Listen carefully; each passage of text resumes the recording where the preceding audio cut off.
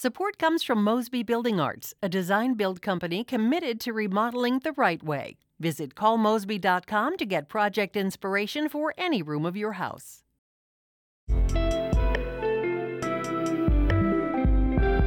From the St. Louis Public Radio Newsroom, this is The Gateway. It's Monday, May 1st. I'm Jonathan Ahl, in for Wayne Pratt. Native American advocates are hoping to pass a bill that would require teaching about indigenous history in Illinois schools. The United States is on our territories, built on our genocide, and our school systems currently are undereducating, if not miseducating, about Native peoples. Even though proponents of the measure say it doesn't go far enough, it still faces some opposition. That story's coming up on The Gateway. Mike Shannon, who spent nearly 60 years as a St. Louis Cardinals broadcaster and player, has died. He was 83. St. Louis Public Radio's Will Bauer has more on Shannon's career and life. First a player in the 1960s and later becoming a broadcaster in the 70s, Shannon was an essential member of the Cardinals organization. He was a member of 2 World Series championship teams in '64 and '67. After his playing career was cut short because of a kidney disease, Shannon turned to broadcasting. The St. Louis native gave an emotional farewell to fans 2 years ago. You're the reason we're all here. You're the fans. You've made it so nice for me over the years. Shannon will be remembered for his entertaining style and sometimes quirky remarks that became known as Shannonisms. I'm Will Bauer, St. Louis Public Radio. St. Louis Circuit Attorney Kim Gardner wants a new judge to preside over a case aimed at removing her from office. Gardner filed the request on Friday, and it does not include any details on why she wants someone other than Judge John Torbitsky to hear arguments. Attorney General Andrew Bailey is seeking to have Gardner removed from office for what he alleges is incompetence for mishandling cases, understaffing due to a dysfunctional work environment, and cases either being dismissed or not being prosecuted while victims' families are left without explanation. The Post-Dispatch is reporting Bailey's office is not opposing the request, but said that since Torbitsky had already heard arguments on Gardner's motion to dismiss the lawsuit, he should rule on that before he goes.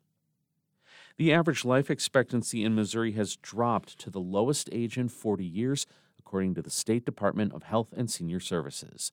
The life expectancy in 2021, the year with the most recent data, dropped to 74.6 years old. That's 3 years younger than a decade ago. Health Department officials point to COVID-19, an increase in homicides and overdose deaths as reason for the continued drop. Linnell Phillips is the vice president of the Missouri Public Health Association. She says Missouri has the lowest amount of per capita public health spending in the country, and that's also affecting how long people live. That has shown to definitely affect issues like life expectancy and infant mortality when you don't have that emphasis on prevention and primary care. The state is ranked 40th nationwide for life expectancy, according to the CDC. A federal judge in the Commonwealth Edison bribery trial resumes deliberations today. Dave McKinney has more. Jurors in the trial of 4 former ComEd executives and lobbyists accused of bribing one-time House Speaker Michael Madigan didn't reach a verdict last week. The 7-woman, 5-man jury has spent nearly 14 hours over 3 days weighing the evidence. Prosecutors relied on roughly 140 audio and video recordings and testimony from a government mole in building their case. They say the defendants paid off Madigan with no-work contracts for his supporters. It was part of an alleged strategy to enhance ComEd's legislative fortunes. Former ComEd CEO Ann Pramaggiore and one-time company lobbyist John Hooker both testified in their own defense, repeatedly insisting they never bribed Madigan. This is Dave McKinney. An incumbent congressman who represents part of Metro East says he's ready to take on all GOP comers in next year's election. Congressman Mike Bost represents Illinois' 12th District, one of the most Republican-leaning congressional districts in the state. Politico reported that Darren Bailey, the GOP nominee for Illinois governor in 2022, may be considering running against Bost in the primary. Bost says he's ready to convince Southern Illinois voters that he should remain in his post. I've never feared anyone running against me. This is a process that is great because the people can run. But let me tell you this, I've got a great relationship with President Trump. The only thing that President Trump and I ever disagreed on was letting Rod Blagojevich out of jail. Bost was a guest on Politically Speaking.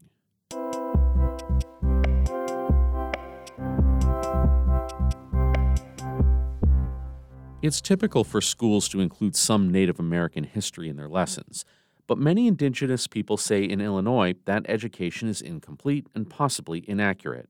A bill at the Illinois State Capitol wants to change that by requiring schools to teach a unit in Native American history. Susie Ahn reports. Last May, Megan Bang's son was not allowed to walk across the stage to receive his high school diploma in Evanston. My son was the first male in our family to graduate from high school. He has aunties and uncles who went to boarding school, and his grandpa, who was a boarding school survivor, was there. He would have seen his first grandson graduate from high school. Indian boarding schools were meant to eliminate indigenous traditions and replace them with mainstream American culture. Bang's son, who is Ojibwe and Navajo, added an eagle feather and traditional beading to his cap and gown to honor the elders of his family who survived those abuses. But he was told it was inappropriate at the graduation ceremony. My son was torn up about it because two of the people who did it literally, he was like, Mom, one of them's a security guard who I talk to all the time. They're good people. They just have no idea. School officials apologized soon after the graduation. Bang is part Ojibwe and is a professor at Northwestern University and the director of the Center for Native American Indigenous Research there. She says the incident was emblematic of what Indigenous people face today.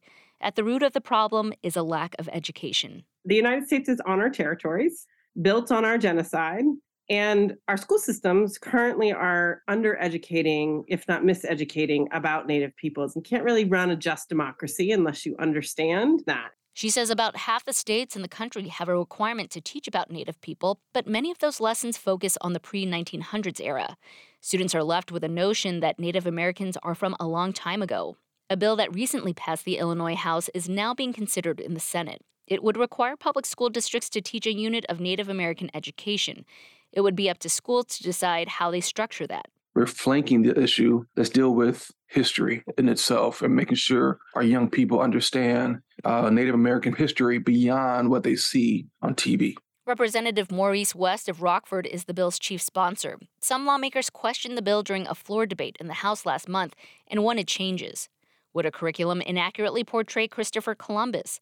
Would schools have control over the curriculum? We are desensitized when it comes to a certain community of people. And so, no, I'm not going to change this bill in the Senate. Andrew Johnson is the executive director of the Native American Chamber of Commerce of Illinois. He was part of the group that helped craft the bill. He says if it passes, a Native American council will put together resources for the most accurate curriculum. He hopes schools will use those materials since it'll be up to districts to structure the lessons. One of the things that we really found very important is for the educators to unlearn what they had learned themselves. And the other is to provide the proper resources for them to use in their curriculum. Megan Bang, the Evanston professor, also helped craft the bill. She says people don't realize the Chicago area has one of the largest urban populations of Native people. Yet, there are no federally recognized tribes, which would give them some protections and benefits. Because there's no federally recognized tribes, there's currently no infrastructure for the state to have to think about Indigenous peoples. And I think that's why we are where we are. Bang says she's seeing some positive moves. Another bill that passed the state Senate ensures students can wear items of cultural or religious significance, a direct response to her son's experience. If the Native American Education Bill passes, schools would begin teaching the units in the 2024-25 school year. It makes it possible for people to see the beauty of our communities beyond the histories of harm, too. Our kids deserve that. They deserve the right to be able to be proud of who they are and to imagine our future without it only being about a very narrow battle. She says the legislation does not go far enough, but it's a start. I'm Susie Ahn. That piece came to us from member station WBEZ in Chicago. Ashley Lisenby is the news director of St. Louis Public Radio, music by Ryan McNeely of Adult Fur. We are a member-supported service of the University of Missouri, St. Louis. I'm Jonathan Ahl, in for Wayne Pratt, who will be back tomorrow. And from the St. Louis Public Radio newsroom, this has been The Gateway. Support comes from the Missouri Forest Products Association. Missouri produces wood pallets, railroad ties, white oak barrels, hardwood floors, and more. Details on the variety of products made in the state are at choosewood.com.